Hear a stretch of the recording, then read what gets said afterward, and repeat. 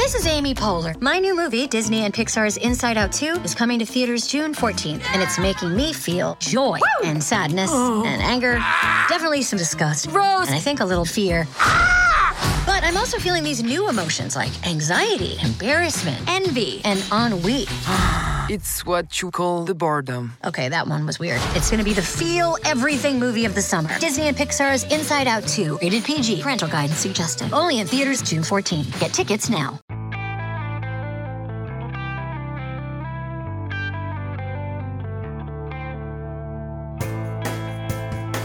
Welcome to the New Books Network, the New Books.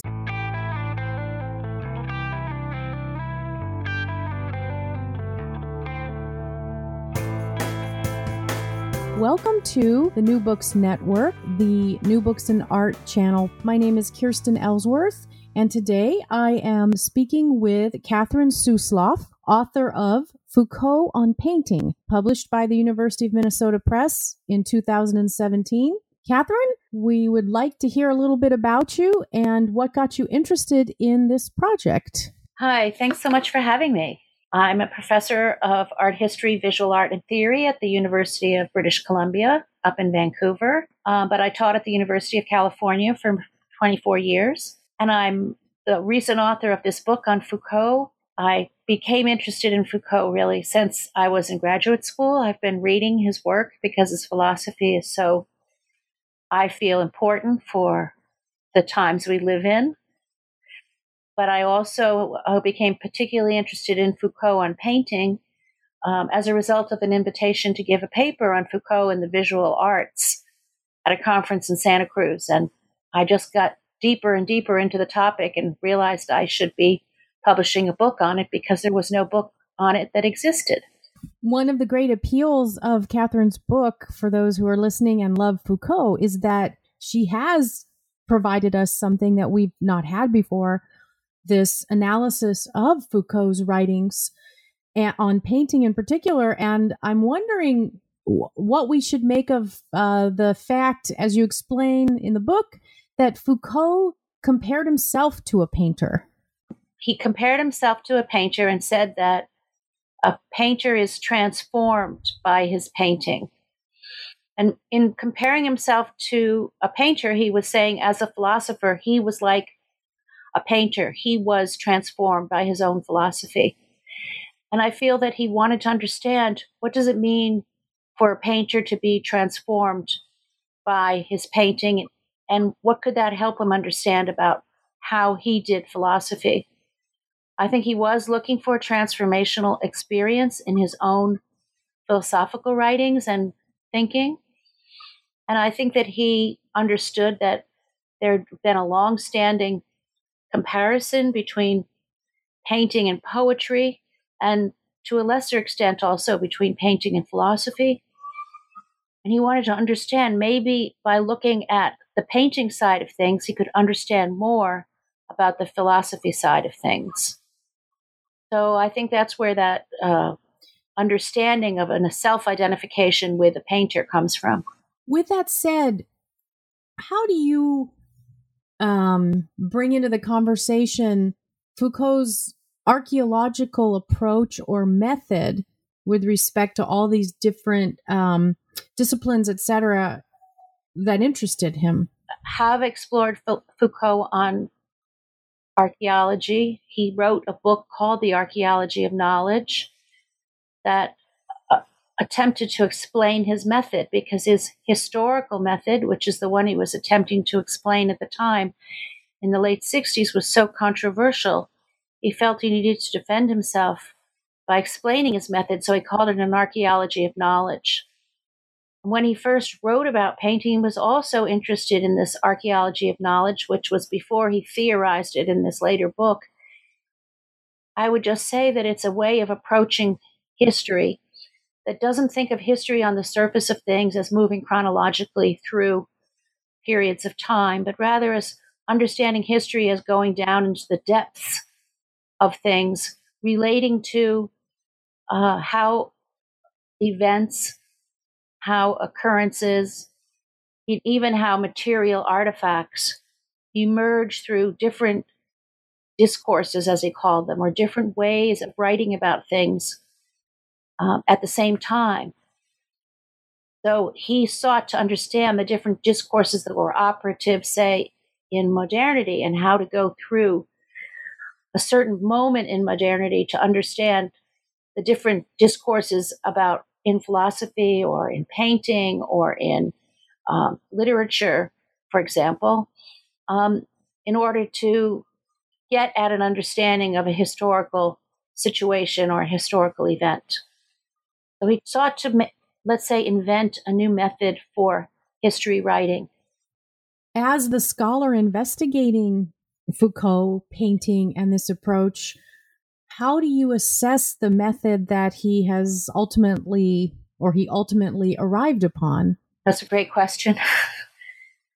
I think he used painting when he was first thinking about that method and using that method extensively in his book called The Order of Things, where he has the first chapter devoted to a very famous painting by Velázquez called Las Meninas, or The Maids in Waiting.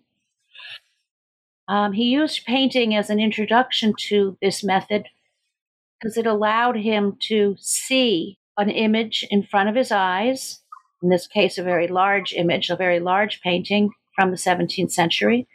And then he could analyze it by going into the image, into the symbolism that he found in the image, in the painting, literally into the composition through passages of light and dark, through use of perspective. And he saw that as a form of archaeology. I think he made an analogy with the archaeology of knowledge in that way. And painting maybe gave him a clear example or medium in which to demonstrate this method or to use this method. So I think it was very successful because that's his most famous essay on painting or chapter on painting. I think it was successful. I think that he himself became dissatisfied or impatient with that method after he finished explaining it many times. And I think that he turned to other ways of thinking about painting later in his career, in his writings. He didn't only think of painting as in an archaeological sense later on, but I do think that he began with it that way. As he maybe became interested in changing things with his approach, in what directions did he go? I know that in the book you have a lot of interesting information about his interest in Manet and Magritte. How do those interests work into the story here? Okay, so he actually wrote his various essays and chapters on painting and a book on Magritte, on painting, in a chronological order. So he began with the 17th century, moved to Manet in the 19th century. He moved to Magritte early to mid 20th century, and then he wrote an essay on his own contemporary, Gérard Fromager. So I think once he'd written The Order of Things and realized how significant painting was to a way of thinking about philosophy, language, and history, he decided to approach key moments in the history of art. Now, I have to be clear, that's the history of European art for sure. That was the history of art that he knew. But he decided to insert his thinking into these key periods or moments. So he thought to move chronologically. The first was Manet, 19th century, since he'd just looked at a 17th century artist, Velázquez. So when he talks about Manet, he's more interested in a certain, let's say, characteristic of painting, which is color, and the use of light and shadow and color in painting as a way of understanding how to read painting and see what's lost in the shadows, see what's lying underneath, see what might be concealed by color and by shadow and light. Not just what's revealed, but what's concealed, so that he could understand what's lying in the depths, so to speak. So in his essay on Manet, that's what he was interested in: color, light, and shadow. Then when he moved to Magritte, his interest moved to word and image paintings, where, as we're familiar with the word and image paintings of Magritte, such as Ceci n'est pas une pipe, This is not a pipe, which is in LACMA, with writing on the painting surface together with an image. So he was interested then in language and painting as directional ways of reading a painting, and how language and words fit together with visual signs and symbols and images. And then finally, he was interested in Fromage. That interest was really directed towards the issue of light and projection in painting, especially how photography influences painting in the modern contemporary period. So he really addressed painting from a lot of different directions, and found, through painting, I think, found ways to think about his own philosophy in different ways. Do you think that the kind of radical breaks that Manet and Magritte offered, as we look back and construct this history of Western European art, do you think that Foucault chose those artists because they were revolutionary in a sense? Yes, I think that's a very good way of putting it. I mean, these are very major artists. Manet, a major artist who a number of critics have said was really the first modern artist, the one who paved the way for early 20th century abstraction, and who also was a painter of modern life in the ways that earlier painters weren't. Yes, so Manet is significant and revolutionary in that regard, and Magritte and his surrealist paintings of word and image, those are very revolutionary when he began working in that manner in the late 1920s. And he continued that right up to his death in 1964, I believe. And I also think that he chose Fromage because Fromage himself, his own contemporary, considered himself a radical revolutionary painter. I don't think that history has decided that he was a radical revolutionary painter the way they have that decided that Magritte and Manet were. For Foucault, that was important, absolutely. It is interesting that he brought Fromage into the picture, so to speak. And when reading the book, this is the one name that probably a lot of us don't know. I wondered if Foucault then classified himself as a revolutionary. Good question again. I'm hesitant to say that he did, because he never, if I recall correctly, said, "I am a revolutionary." And as you know, there were a number of people in the mid to late 60s in France who were calling themselves revolutionaries. But he was certainly sympathetic to them. And even though he wasn't in France in 68 when there was the big uprisings and revolutionary fervor reached its peak in Paris, he was in Tunis at the time. But at that time in Tunis, he was supporting the so-called revolutionary students who were also involved in trying to reform the university and prisons in Tunis. So I don't know if he's a self-styled revolutionary, because he didn't want to identify himself completely with Marxism at the time, and most of the revolutionaries did. But I think he certainly was sympathetic to them. It's fascinating, these different lives he led in one way. And I'm wondering if he ever wanted to expand beyond analysis of painting. In other words, you mentioned photography. Was he interested in sculpture, printmaking? Were there other media, and maybe why painting in particular? I think, in fact, in terms of the visual arts, his interest had been from a very young age, mainly in painting. I do believe that in the 70s, he became interested in photography because photography had such a major influence on painting.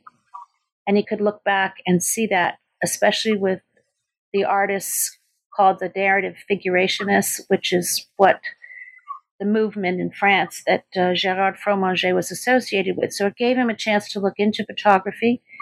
And then he did write an essay on a photographer, an American photographer named Duane Michals, which was written after his essay on Fromager. So I feel that he might have continued an interest in photography, but he died, suddenly and too soon to be able to pursue that interest.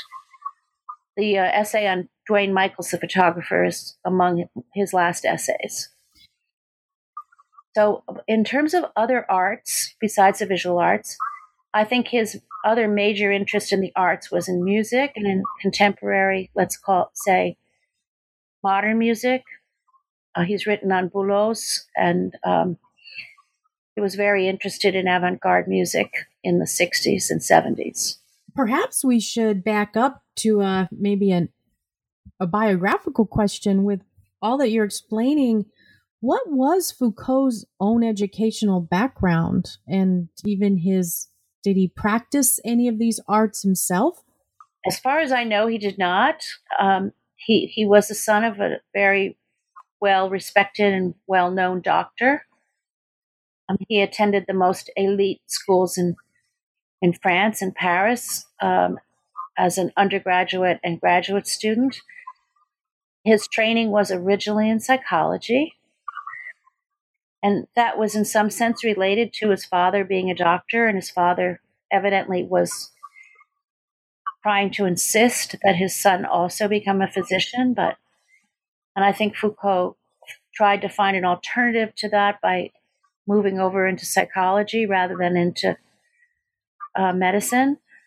But in the end, he was very dissatisfied with psychology and found it a field that was not compatible to his interests and his investments. So he moved into philosophy and started studying philosophy, and in the end understood himself as a philosopher, even though I'd say a lot of other people in France did not necessarily consider him as a classical philosopher. But his training was very mixed. It was between psychology mainly and philosophy. And I think that gave him a very unique and position in terms of disciplines, because to have two strong trainings in France at this time was not that usual. Usually stuck with a discipline. But he moved across so many disciplines, and his interest really was modern thought as a whole, or modern culture as a whole. So I think that does have in part to do with his biography. Was there any time in his life during which he took on a protege or sought to teach?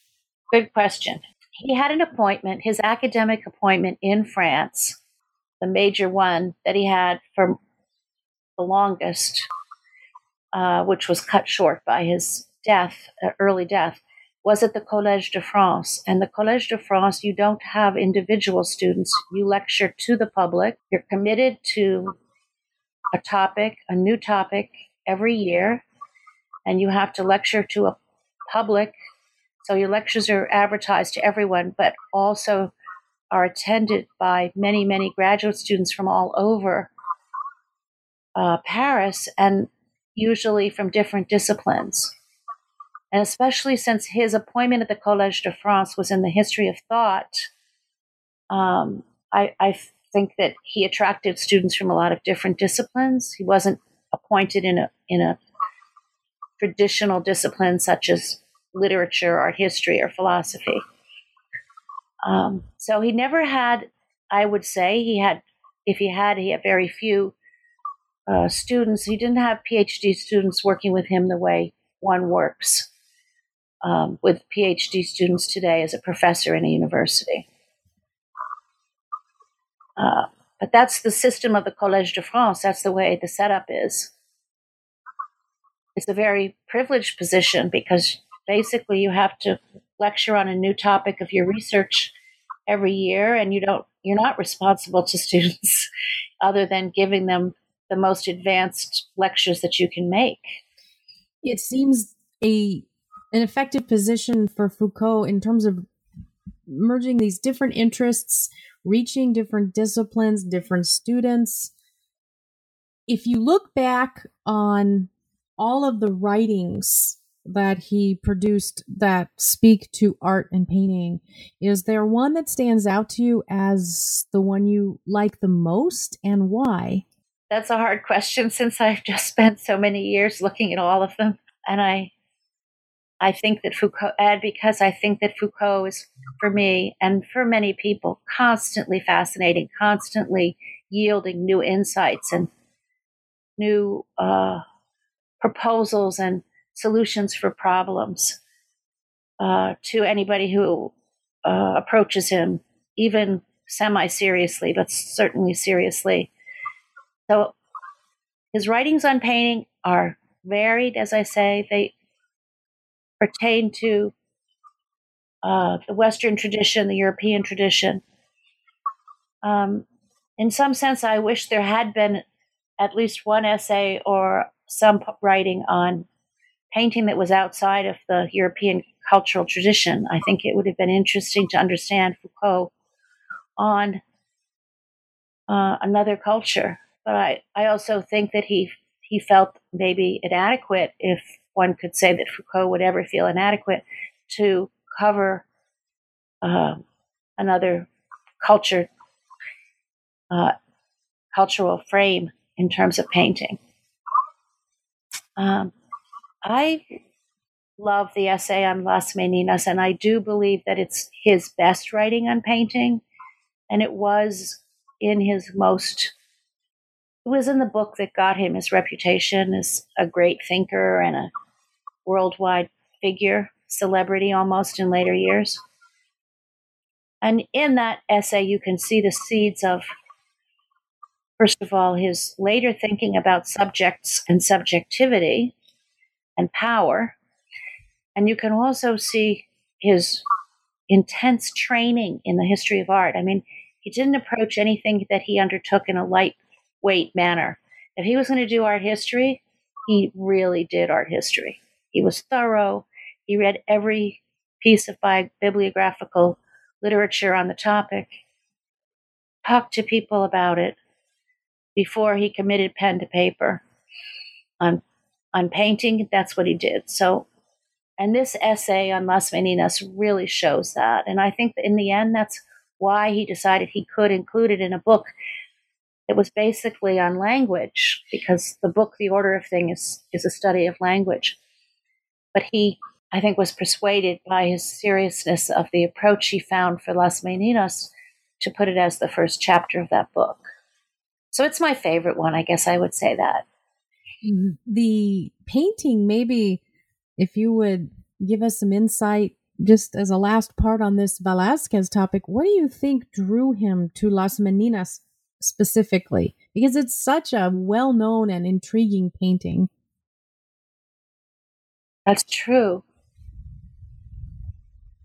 Foucault loved challenges, so the fact that he chose a canonical painting, one of, let's say, the top 10 canonical paintings in the history of European art, was not by accident. It was a challenge to him. The second thing was it was a Spanish painting, and he did discuss Spanish literature in some of the following chapters in that book. Third thing was, according to his partner, Daniel Defer, with whom I spoke in France, and who others have interviewed since then, Foucault was just absolutely stunned by that painting when he went to look at the Prado Museum in Madrid. Before he wrote that essay, he had been to Madrid and he had seen that painting, and it made a great impression on him. And it's a truly impressive painting. It's enormous. So its monumentality, its sheer size also, I think, attracted him. The fact that it was in the 17th century was another key point for his argument in the book on language and the modern age, which is what The Order of Things is about. So the 17th century was a hinge moment, a transition moment between earlier Renaissance thinking and culture and later movement into modernity. You could see things in the 17th century that he felt couldn't see as clearly in other centuries. So Las Meninas, 1656, perfect position in the middle of the 17th century for that. Well, there's a lot of other reasons too. I mean, one is that there was a big fashion for Spanish painting emerging in France at the time, so I think that might have influenced him. And the virtuosity of Velázquez in that painting in terms of his use of perspective and symbolism and the situation of his self-portrait in the painting also attracted Foucault, because here is the painter painting himself. And we began this interview with talking about why does Foucault identify with a painter, and there is a painter right there in that major essay on the painting of Las Meninas. An illuminating answer that I really think helps us understand a large part of your project, which is the transformative and the complex and how they come together with Foucault's writing on painting. Maybe if you could describe briefly your method of research. You mentioned that you spoke with his partner. That's fascinating. And a little bit about your own approach. In many ways, my approach is affected by Foucault, and it was before I took on this project that was focused on him. That is, I work in an interdisciplinary manner, and I have a deep investment in the literature on art, the writing on art that takes place from the Renaissance to the present. And much of that writing is by artists, but a lot of it's also by theorists and philosophers. So I've always been interested in that, and I wanted to address Foucault's investment in painting by a method that allowed me to look deeply into his resources and his interests, that is, into the literature on art, the theory on art that he knew, into writings by artists that he knew, into ideas about history and the ways that one wrote history according to him in his time, into the idea that painting could be like philosophy. I was also interested in that aspect of his thought, and so was able to address the philosophical context of his work. So overall, it allowed me to do research into all those different areas. And I've always done that, or tried to do it, and in my own work. And so this was a wonderful moment when I could do that easily, because Foucault's ostentatiously called for it, in all of his thinking about his method and the way he thought about painting. So there was that. And also I did consult, the literature in 4 languages on Foucault, because there's a lot of writing on him in 4 languages. It hasn't been translated into English. So that was key for me, that I was able to do that and wanted to do it. So there is a Foucault for France, and there's a Foucault for the United States, and there's a Foucault for Great Britain. And they don't always come out as, by the interpreters who work on Foucault, as sounding like the same person, or certainly as sounding like the same thinker. And I wanted to be able to cross over all those different approaches and to come up with a real understanding of how Foucault himself looked at painting. And I had to read all the literature about his philosophy from all those different contexts. I didn't find much in the archives at the time, because most of the archival material on Foucault and painting had not yet been deposited in the archives. It is now there, and that I found last summer when I was in France at the Bibliothèque Nationale. I was able to read a lot of Foucault's notes that I had not been able to read earlier when I was writing the book. So I actually have an afterthoughts or epilogue I'm hoping to write about Foucault in painting now based on his manuscripts, which are available, but which have not yet been published. My method otherwise is comparative and historical, and it involves deep reading of texts, as I said, and also of the paintings that he addressed. I'm trying to bring it all together is basically what I'm saying. The book does bring it all together, and I already heard your next project, I think, alluded to, but with the tour de force that you've completed for the current book, what do you have planned for next project or projects?